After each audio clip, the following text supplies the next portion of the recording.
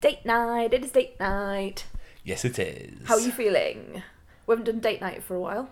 Yeah, because we've stopped liking each other. What was that? There was a in there, and I was like, where are you going with this? I was about to say something far stronger than stopped liking each other, and I don't think that's entirely true, unless you've got something to tell me. this would be the time to do it, wouldn't it? Yeah, it would be, yeah. Oh, thanks for that. Think of the ratings. Think of how viral we'd go. Holding the microphone in between us and hearing that things aren't particularly as good as I thought they were. Anyway. Thanks. Yes, it's been a little... It's not been that long. Well, you know what? I said it, and then straight away I was like... It's like 2 episodes when ago. was it that we last did a date night? It feels like a long time, because... And you know why? It's because I can't remember what we did last date night, and I think that's probably the meaning behind me going, oh, it's been a while. 'Cause I want you to go, no, Elaine, it's only been 2 weeks, and we did X. It's like, I can't remember what it is. What did we do? Hot Rod. Oh, of course we did. Of course we did Hot Rod. I mean, I've had to look it up myself. Yeah, but, I know. I wasn't going to mention that. Oh, it's one of those weeks. So that was a film that you chose that I hadn't seen, that you had. Yes. I am going to completely mess up the format of date night, and I'm going to choose a film that we both haven't seen. Okay. I had a film in mind. I had a film that I had seen and really liked, and you hadn't seen, and you probably would hate. When I'm thinking about it, it didn't have electricity in it. Anyone who's listened to the podcast before knows that Mark really struggles with films where they don't have electricity. So, you know, it had all of that going for it. I thought it might be quite funny because I think you'd have things to say about it. But then I just got to this point in the evening and thought, you know what, I'm just not in the mood for that film. And we could come back to that another time. Okay. And actually what I really want to see is the film that everyone's been saying, have you seen? And I know I haven't, and I know you haven't, and I think it might be on one of your lists for the Oscars. So I thought we could just slightly tweak the date night format of a film that the other person hasn't seen to a film we both haven't seen, and maybe we could watch Tick, Tick, Boom. Wow, yes. Would that be all right? Oh, your little Yes. face is so happy. I'm so happy. Yes, I'm very happy with that. Oh, good. I'm really pleased, because like I didn't know how that was going to go down, but actually your face is like really like properly... Yes, you're happy. Okay. Mm-hmm. So I know a bit about this. Right, what do you know? I know it's a musical. Yes. It is the story of the guy who wrote Rent. Jonathan Larson. Okay. Only looked that up 2 minutes before we put the recorder on, so don't think this is anything good coming out of my mouth. And I know, I'm aware that he has quite a tragic story, but obviously I suspect this, I don't know whether this will be... Don't know whether it'll go into it or not. Because this was I'm not quite sure of the reality of this, whether this was something that he wrote or whether this is his story or... Yeah, I'm not entirely sure either. Have you seen any clips of it? Because the clips have obviously been doing the rounds because it's been out for a little while now and it's in Oscar contention and... I will have seen things when it was initially released, but it's been so long since. I saw one clip and I can't remember, I think one of our mates might have sent it to us or linked to it somewhere. I think actually, now I think about it, I think it was on social media and they'd linked to it. And I watched it and I was like, oh my God, this is amazing. There's so many levels to this musical. And I think you will, just from that one clip, I think you'll like the cleverness of it. And again, like you say, I'm not sure whether this is his story in musical form or this is the story of him creating Rent and therefore he's writing the music that ends up in Rent. I've never seen Rent. I don't know the songs from Rent. So this is going to be a bit of a funny one for me. I'm not going to be able to sit there and go, oh yes, that, you know, like with Mamma Mia, for example, I go, oh yes, well that's SOS. That was released in 1970, blah, blah, blah. You must know Seasons of Love. Oh, Is it called Seasons of Love? I don't know. Yeah, I think it is. What sing a bit? 9,091,600 minutes. Yes, didn't know that was from Rent though. Thought it sounded a bit like a Katie Melua. you know when you have all the 9 million bicycles in Beijing. Okay. That's a fact. Well, this is. That's not the number that's in there. Oh, is it not? No. Okay. It's the number of minutes are in a year. That's the story. That's the story that's in the song. Okay. I'm referencing something else, Right. which is a pop culture reference, which will come up at some point in the future Okay, excellent. in something else. I look forward to that. People listening will understand what I mean But yeah. What, will they understand it on this episode, or will they Yes. understand it in the future? No, they'll understand it. It was referenced in something. It was parodied, not parodied. Anyway, Okay. it was used in something. Yeah, the theme of the song was used in something quite famously. And we'll come on to that. Are you saying that? Are you saying we're going to actually... Are we going to mention that later on? No, or... no. No, you're just going to leave that out there? No, we will come on to this in life. We will come on to this in life. Yes. So, Wow, this is getting very odd. yeah. I'm not understanding this at all. Brilliant. There is something that at some point we will watch that references that song. Right, gotcha. Thank you. Yes. It's much more complicated, this introduction, than I thought it would be. Let's watch Tick, Tick, Boom. Imagine Yes, the layers let's. that are in this introduction of Tick, Tick, wow. Boom.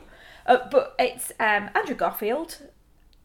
Who's in everything this year. Yeah, I was just about to say, as previously seen, and then thought, no, stop there, Elaine. People might not know that. So, yes, he's in everything. He's excellent. He's a presence. I think for someone who can look quite unassuming, there's so much power behind his acting. I remember when I found out that he was doing Angels in America on the stage, and I just thought, wow, that is a major performance. That's something that requires stamina. It is incredibly emotionally draining. And when I heard the reviews coming out, that really, really supportive reviews, I just thought, wow. And I think he's really well liked as well. So I think there's a lot of goodwill behind him going into the Oscars. And when he wasn't nominated for BAFTA, there was a bit of an outcry, wasn't there? I don't know. I've not heard any of this. Yeah, I'm sure he didn't. I mean, I'm doubting myself now, but I'm sure in one of the big award ceremonies, he wasn't nominated, and people were going, "But why?" See, I'm trying to think what. Obviously, I've seen him as Spider-Man in the Amazing Spider-Man films.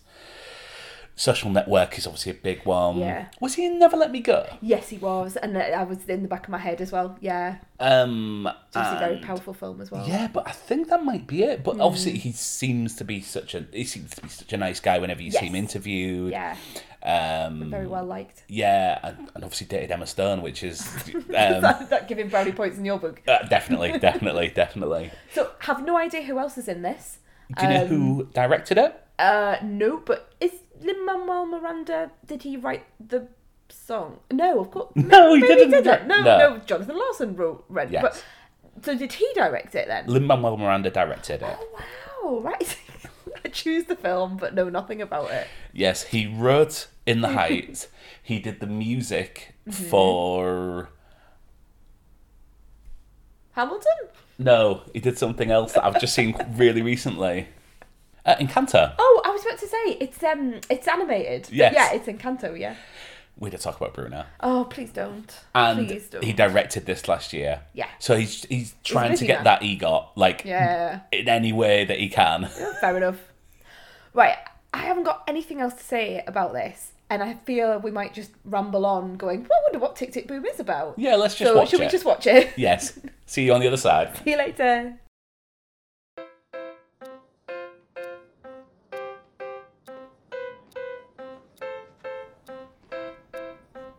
Hello. Hi. Welcome. I'm Jonathan Larson. I am 29 years old. I work at the Moondance Diner. Check. 1 sec.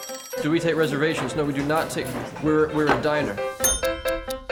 I have an original rock musical Hey, boy genius. that I have spent the last 8 years of my life writing He's getting out. You're gonna be rich and famous. and rewriting. Did you crack it yet? Oh, I'm getting so close. And rewriting. Can I hear it? Any day now. 8 years! And the time keeps ticking. Tick, tick. You need to ask, are you letting yourself be led by fear or by love? Fear! 100% fear. I don't know what the show is. Why do we play with fire? What if the workshop happens and nothing changes? What then, Jonathan? Maybe I'm just wasting my time. Do you know how many Jonathan Larsons there are? One. Why should we blaze a trail? There's not enough time. I went to 3 friends' funerals last year. And nobody is doing enough. I'm not doing enough. Try writing about what you know. What does it take to wake up a generation? It would be a tragedy to give up what you have. Take off and fly. Fear or love, baby, don't say the answer. Actions speak louder than no matter what. They speak louder. Keep going, okay? Actions speak louder than.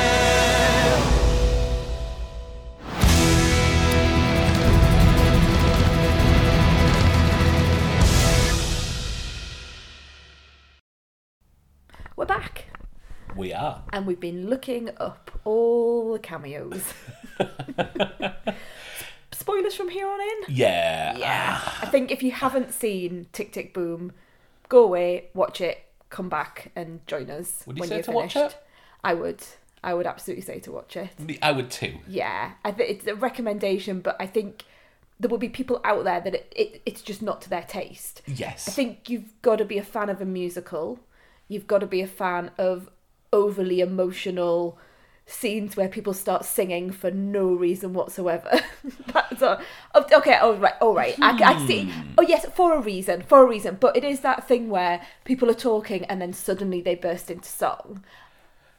Okay, I would argue that there's more of a frame than there is to this. There's more of a framing device in this than there is, say, in West Side Story or My Fair Lady. Oh yeah, totally. All I'm saying is, if you're not a fan of that stuff anyway, if you can't cope with the West Side Story and the My Fair Lady, you're probably not going to like this either. No, but, I mean, it's quite an obscure film. Obviously, it's an Oscar-nominated film, but you're not going to find many people on a Friday night picking it up and going, do you fancy watching that biography of Jonathan Larson? Okay, only if, we did.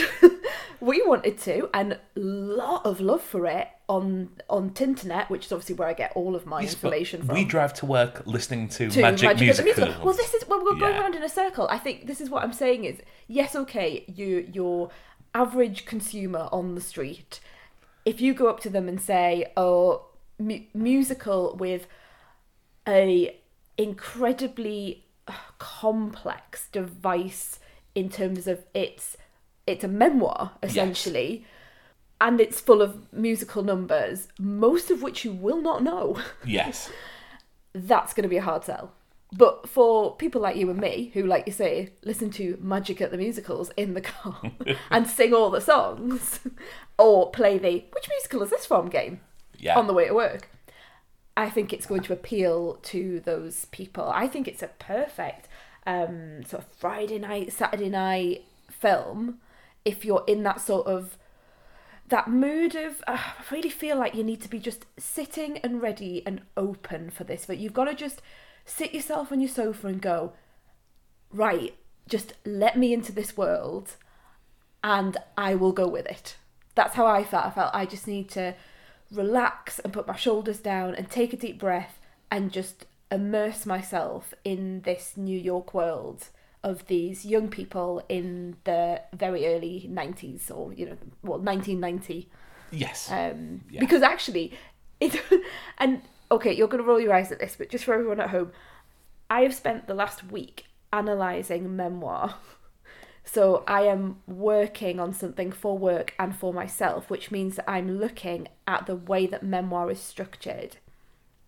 And for me, I found this fascinating because it starts with the song 3090, which is he's turning 30 in 1990. Yes. And it's almost like it's throwaway. It's almost, let me set the scene. I'm turning 30, I'm 29 now, I'm turning 30.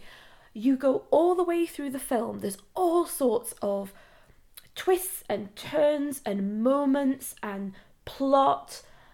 And you end up a couple of days later when he turns 30 at the end.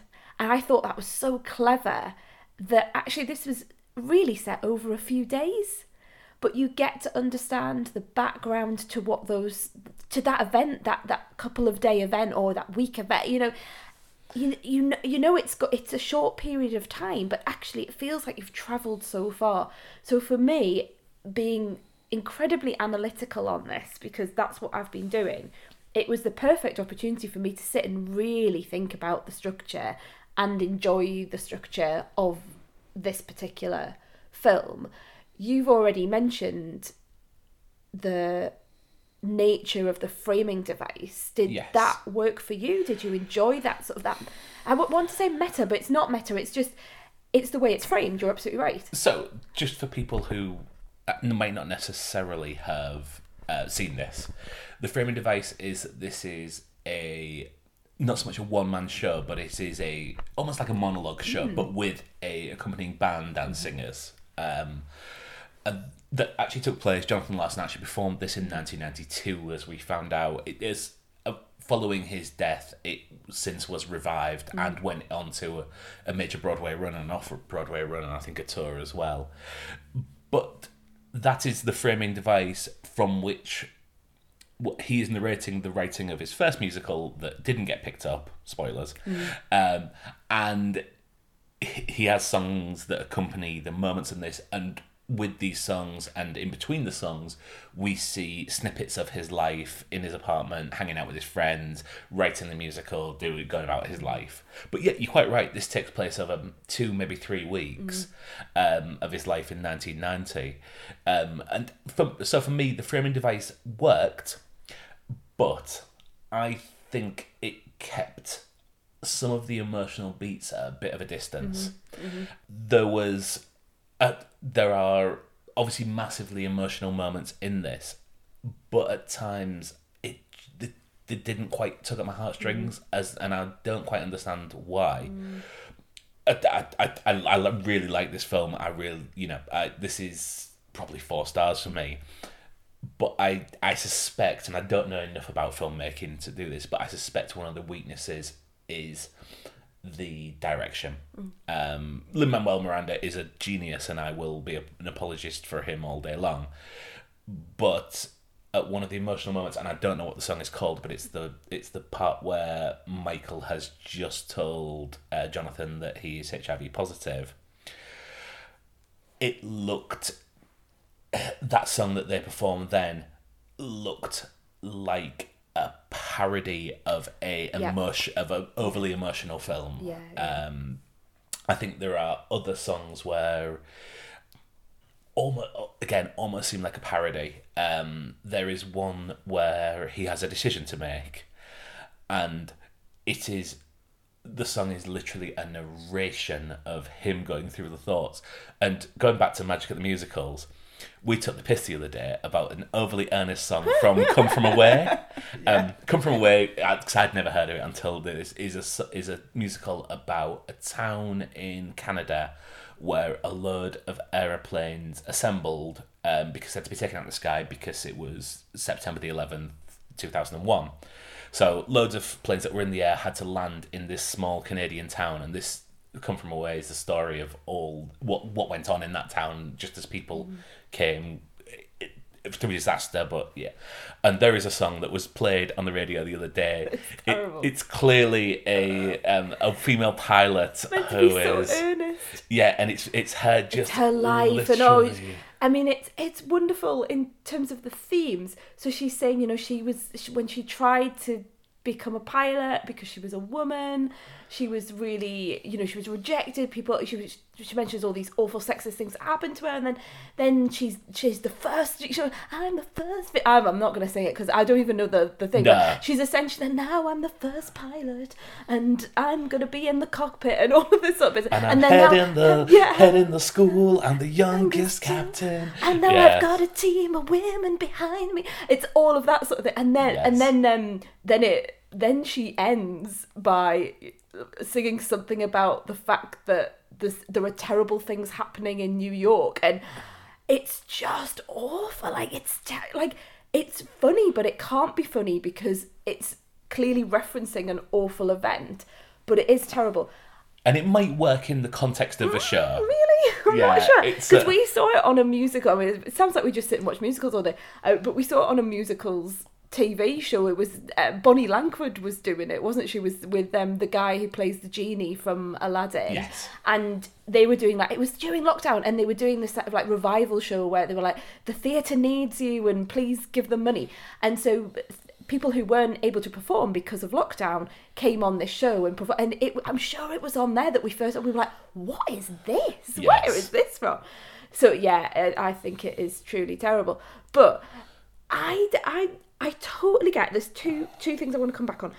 I totally get your point about the emotion, because I got really, really near the end of it and thought, oh no, why don't I feel sadder than I do? Like, I am not being hit by this emotionally to the extent that I should be. I should be in absolute bits by now. Yes. Because it's a musical and I just cry at all musicals.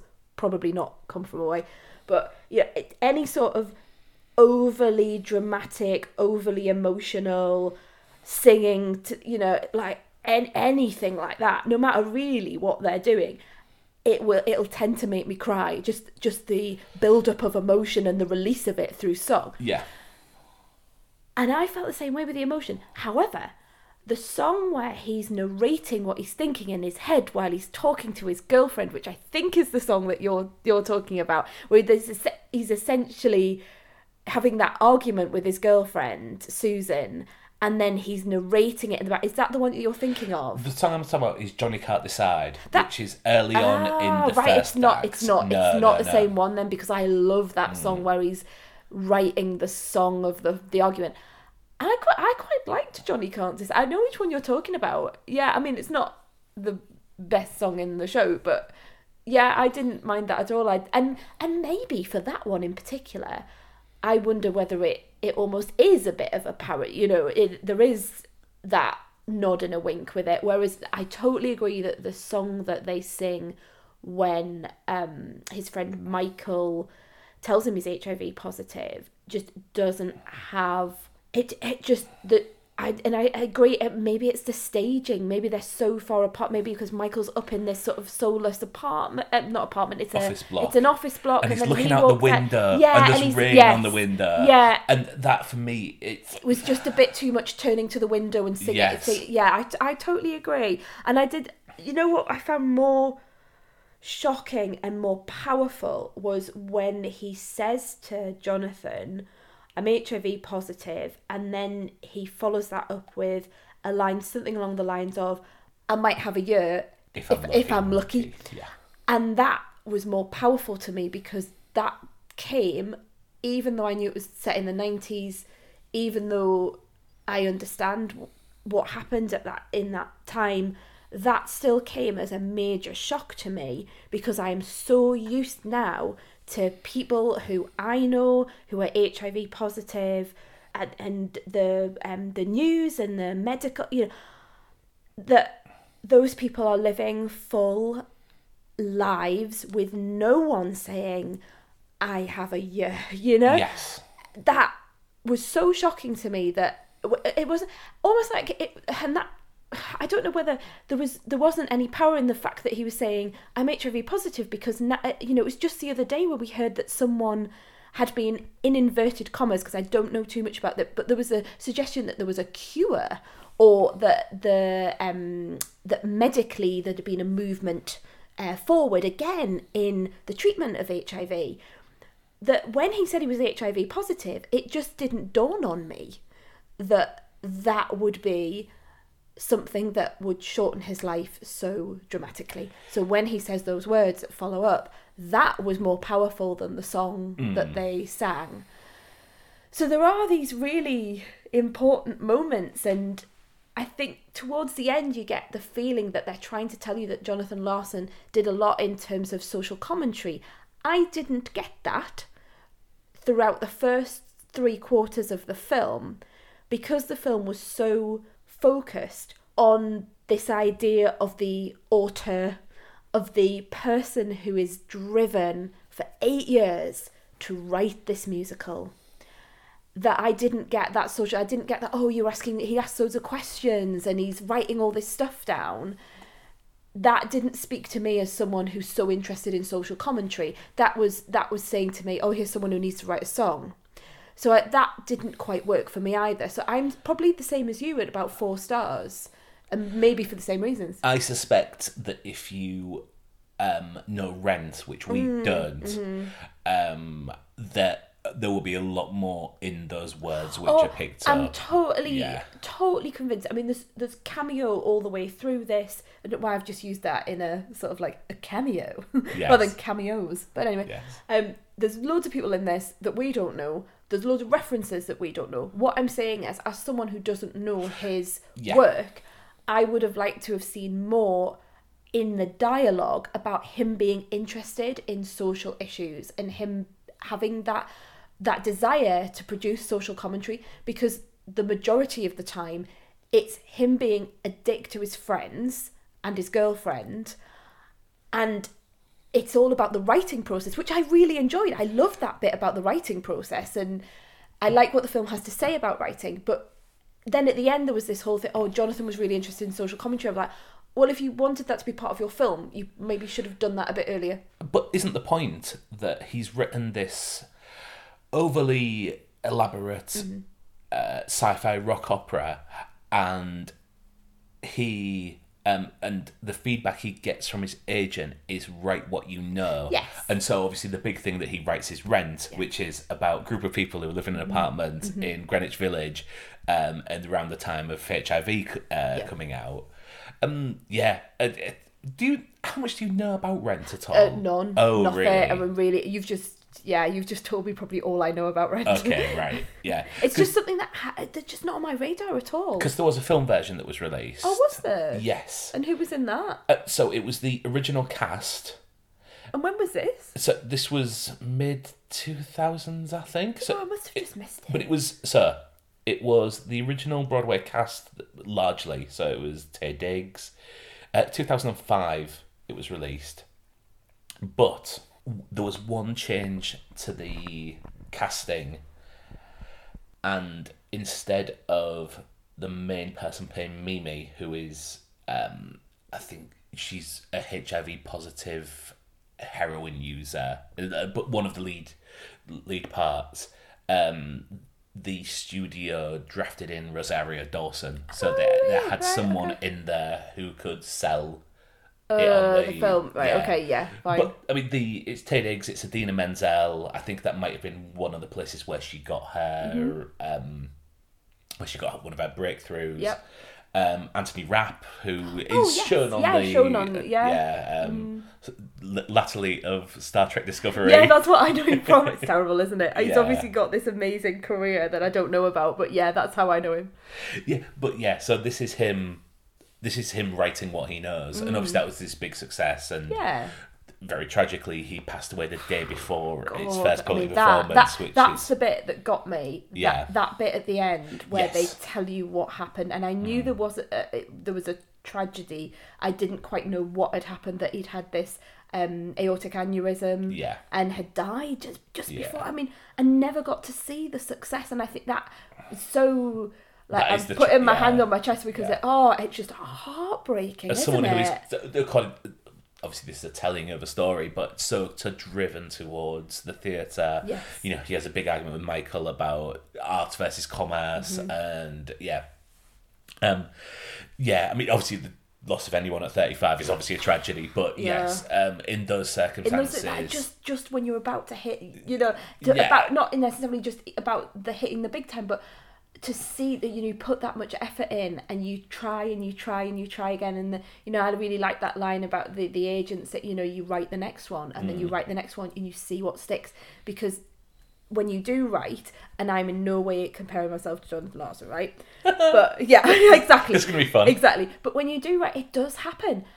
I write things on an academic basis, and I've also started writing commercially, and there are things that I've written that I think are brilliant, right? And I send them out into the world, and no one reads it. But the thing that I don't think is particularly great, that has a spelling mistake in the first page, loads and loads of people have picked up, and I get quoted on it, and I get people writing to me about it, and it's not my best work, but it's what stuck. For whatever reason, it's what stuck. And so I love that idea of just, and I think this has a lot to say for people who are aspiring writers in whatever field, that you you can spend 8 years writing what you think is going to be your opus, but it just might not go anywhere. Or it might be the start of something, or one song or one line or one paragraph from that great big book or that great big musical might turn into the biggest song in the next one, or the start, chapter 1 in the next book. That's where I think it really got me. The creativity, the life of the writer, and that whole idea of that tick, tick, tick. I understand that. I really understand that drive to write and that drive to be creative. And when you get into that zone where all you want to do is get this stuff out of your head and onto a page, when you're living your life, and that stuff, there's a part of your brain in the bottom right hand corner that is constantly writing a scene or thinking about restructuring something. I totally get that. I really, really do. And I am on this tiny, tiny, tiny little scale of, compared to the people that we're looking at in this film and the people who have that sort of talent in real life. I'm only a weeny little ant. And if that's how I feel, I then totally get this idea of the ticking and the drive to fulfill that potential. I've not got that much insight into this. I feel a little bit, I feel like I'm going to let things down here. What did we think about the cast in this? We've talked a lot about the film. That was what I was going on to, but I didn't feel... What do we think about the cast? So I think top to bottom, I love them. Andrew Garfield, I think he doesn't look like Jonathan Larson from what I can see, but he doesn't look like Andrew Garfield. Yeah. At no point did I think, it's Andrew Garfield playing something here. Older. I don't know about you, but he just sort of looked older and more world-worn. There was something about sort of the lines on his face, and obviously he's got the hair. It might just be Andrew Garfield. Well, there was and physically as well. At times he seemed to get really big and broad and thick in the neck, and then at other times he was smaller, and I thought it was such a physical performance. There's a beautiful bit where he's dancing with Michael in the apartment, in Michael's new apartment, and it's almost like Michael's floating through the air, and it's absolutely beautifully choreographed. And I thought, wow, he can dance. He is totally matching everyone else in this film. Yeah, has he done any singing roles before? I have no idea. He's a triple header. Yeah, isn't he just? Yeah. I think Alexandra Shipp, who plays his girlfriend, is lovely in this. Yeah. Do you know what you've seen her in before? No, please tell me. She was Storm in the rebooted X-Men. Oh, right, okay. And she also, she was in Straight Outta Compton. Was she? Oh, it's been a long time since I've seen that. Yeah, I've seen it quite recently, but even I can't quite place her in it. Yeah. So she has a beautiful, quiet presence, I felt. I thought there was a real stillness to her, which makes sense when you're thinking about it in terms of a film, like film quality. That if he's so manic, which he is, and he's full of whiz-bang and energy, and she has to be still, you've got to, and there's the song towards the end where he's singing, I don't know the song, but he's singing about sometimes, when you're in love with someone, but you're not right for each other, essentially, you're two different people, and they're two completely different people, and perhaps, it wasn't meant to be, but yeah, I think that really captured the difference between them. Yes, I think it's a lovely love story. I think you can totally understand the decisions that she is making. Although I could agree with the decisions that he is making around the relationship. I can empathise with them. Yeah, totally. And I think, look, the tortured artist that's obsessed with his work is a tale as old as time. But I think this and the love of his life, who is no longer willing to put up with this crap. We've heard it a million times. We've seen it a million times. But I didn't feel it was I didn't feel it was a tired trope in this, which is the danger in this sort of stories. I mean, Robin de Jesus as, I don't know if that's how it's pronounced, but as Michael. I think he's very charismatic, I think very poignant, obviously, particularly given what we learn later on in the film, but also just, again, that foil to Michael. And actually, I think it's a love story in two parts. I think, yes, you've got the Susan love story, but the major love story in this film is between these two men. Yeah, absolutely. And that have been together since school, that have sat up late at night, where, and later on in life, Michael has confided in Jonathan that he's gay, and, really, really beautiful love between two men, and again, seeing the ups and downs in the relationships, and that, Michael is not putting up with Jonathan's complexities, and he's trying to talk sense into him, and is very much on the the side of Susan, and also it's interesting to see that Jonathan is shut down emotionally to Susan, but also to Michael as well. For quite a large amount of the film. So it really, I think it just shows, like you say, that tortured artist, that moment where you're so involved in something that you forget about the other things in life. Yeah, absolutely. What did you make of Vanessa Hudgens in this? So I had no idea that was Vanessa Hudgens until at the end of the film. We looked at the credits, and then we went through various people, and we saw who was the Wids, and we saw a Lin-Manuel Miranda film, which we thought was a film by Lin-Manuel Miranda. Right, yeah. And then there was the and was Vanessa Hudgens. I don't know Vanessa. Like, who is Vanessa Hudgens? Like, you do know Vanessa Hudgens. She has been the star of a date night film before now. Has she? Yes. Oh, really? She's the lead in High School Musical. Oh. And you had a bit of a go at her when we watched High School Musical. I hated her in High School Musical. Yes. I thought she was awful. Wow, she's come on. I don't think she has. I think. I think you were incredibly unfair when we, like, it was almost like, do you have any criticise my friend when you did that? It was no. Okay. Well, I thought she was great. I mean, music. I don't think she has much to do, to be honest with you. I think she is part of the chorus. I think the staging in the song Therapy is her moment. Okay. Do you where she's does she sight read? Yes, she does. She comes. No. Song Therapy is the one that her and Andrew Garfield perform on stage. Oh, that one that I love. Oh, is this the one that you love? That's where the one I love. They're almost acting like marionettes on stage, and mirroring their actions. So complicated as well. Yeah, totally. With you on that one. Totally with you. Well, I think that's. I think we've all learned something about this today. I didn't know. You were very, very unfair to her. I don't think I just didn't enjoy the performance. That's all. But look, I didn't even know it was her. Yeah, fine. I mean, Joshua Henry is the other member of the chorus. Yeah, again, he has less to do, but he's a very, very good singer.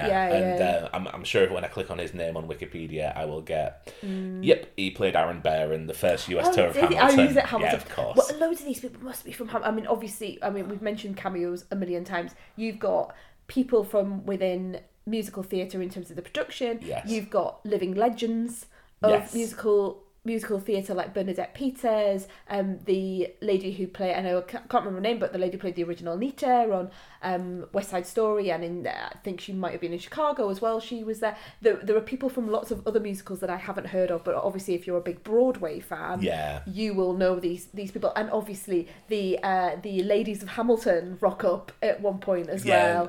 Philippa Sue is. You were like, who's she? And yeah, I recognise her. I know them. I mean, it's a little bit annoying. When we reviewed Hamilton, I said he just put himself in the centre of things, and in this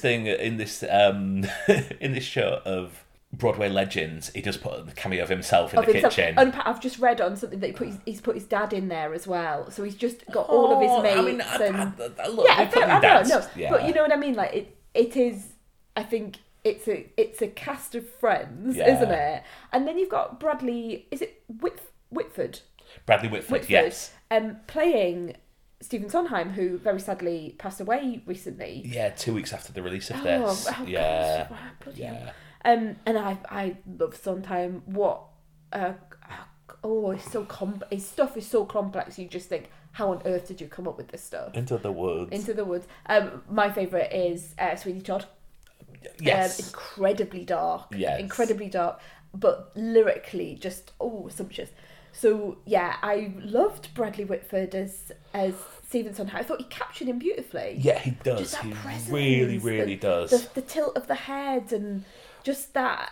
He was such an unassuming man. You know, I love the fact that when he walks into the performance of Larson's first musical, and there's a reserved seat at the front for him, yes. He quietly sneaks in at the back and sits on the left and doesn't, you know.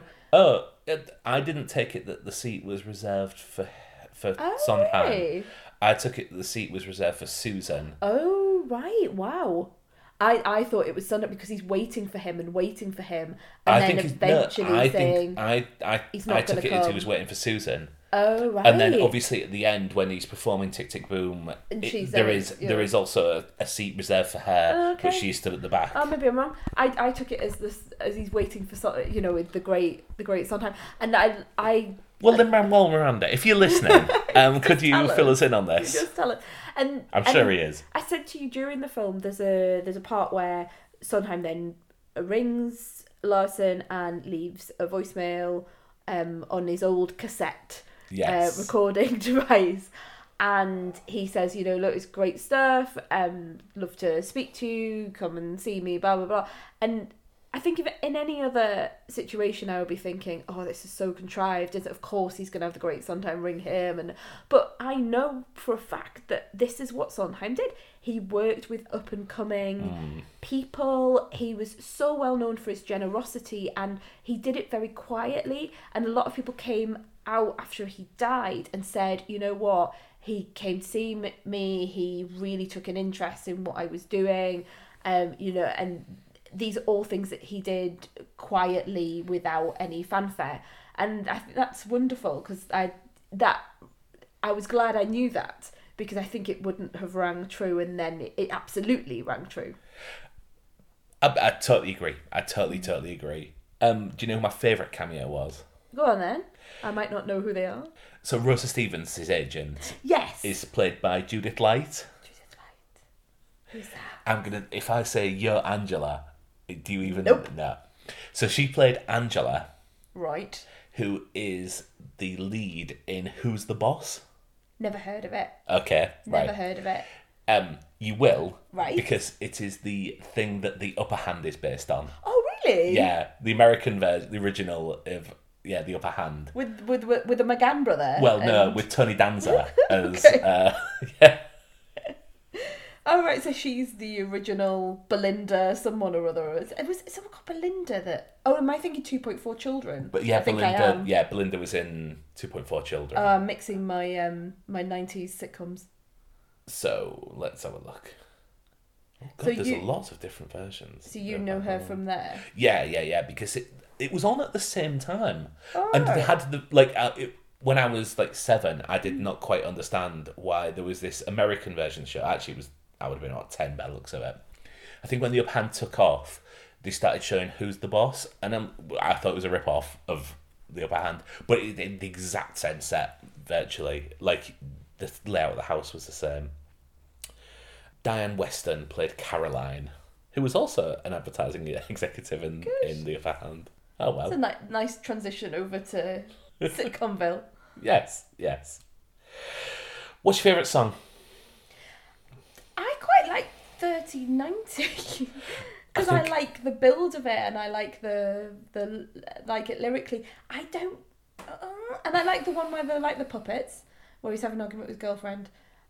The big ballady ones didn't really do it for me. I suspect this is sacrilege for people who love these songs.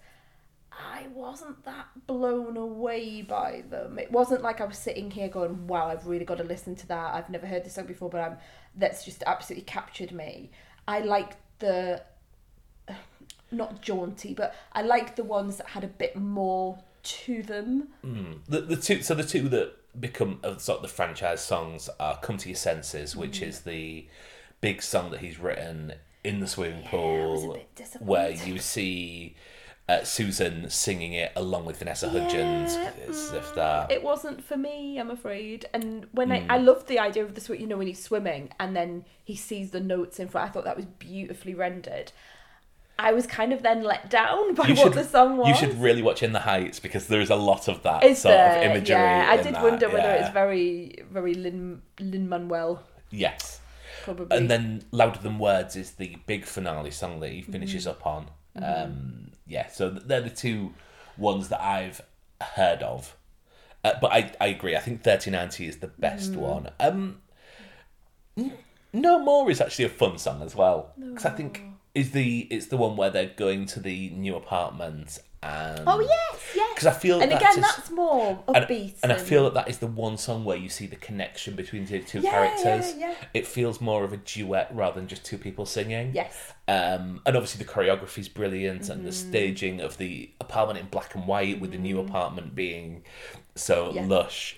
But yeah, I really liked that. I think I quite often will put like musicals on musical songs on YouTube so I can see them done. Like even things like Stick to the Status Quo from High School Musical, which I unironically love. I just love that it all comes together at that point, and it's a great ensemble piece. But yeah, I think that this film, ironically enough, is missing a big ensemble piece. But then, you're going off what he wrote. Going off what he wrote. Yeah. I mean, could stuck one in and what, like an original? Yeah, stuck one in. Got the best original song. Yeah. I mean, I think he's got enough shots at it this year.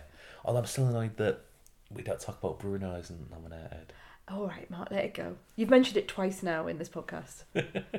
I've just had an entire week of Mark singing We Don't Talk About Bruno from Encanto, just in case no one knows what it all means. And also dropping it into a conversation. Yeah, it's really annoying. Or when you're just driving in the car and Mark just said, we don't talk about Bruno, and does that over and over and over again when you're really trying to concentrate on something else. And then when you tell me to stop and me say, We don't talk about Bruno. Yep, like exactly that. Yes. Painting a chilling picture of our life. Oh, totally chilling. Horrific. I really wanted to make a Will Smith joke, but I don't think it's... Why? Why do you want to make a Will Smith joke? Tick. Oh, right. Yes, but of then course, I felt more emotionally connected to this than I thought I might. So it's a little bit... I think it's fair enough. Yeah. Get it out your system. Yes. But, yeah. Boom, shake the room. Indeed. But no, thank you. That's a brilliant film to watch. I really enjoyed it. Good. And yeah, it's got me primed for... Is it next week? You're already, aren't you? Or is it 2 weeks? Well, BAFTAs are on... Tomorrow. This is going to date the podcast. Yeah, BAFTAs are on tomorrow, which is a Sunday night. And I think it's the 27th. Okay, 27th of March. Yes, okay. I mean, there might not be, but... Yeah, 28th. Okay. Oh, sorry, right. the 27th in America, 28th. Yeah. Not staying up for them this not time staying around. up. No. I'm not going to see all the films because I've got 3 more to see. I watched Don't Look Up, which... I mean, I'm hiding away some Oscar things in there. Let's do a podcast on the Oscar picks before there. Okay. And I'm going to put this in here. Let's do our Oscar picks as part of that. Right. And the one who wins gets the next date night. Okay. But any film is on the table. Okay, right. So you can pick some... I think we pick something that... I think typically we pick something which the other person will probably like. Not from what you've done for me previously. I got Crank wrong. You got Jaws 3D wrong. No. Yeah. I didn't think you would like that one. I never pick the ones that I think you're going to like. I just pick the ones that you haven't seen and that I like. Maybe I'm coming at date night a bit wrong. And you're claiming that you're the tortured one in this relationship. Indeed. Right. Let's leave it there. Yes. Thank you everyone for listening.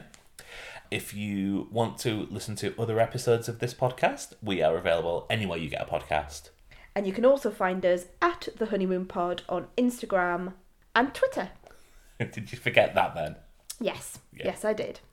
It would really mean a lot to us if you'd leave us a review on iTunes or drop us a nice star rating on Spotify. And we'll see you next time. Bye.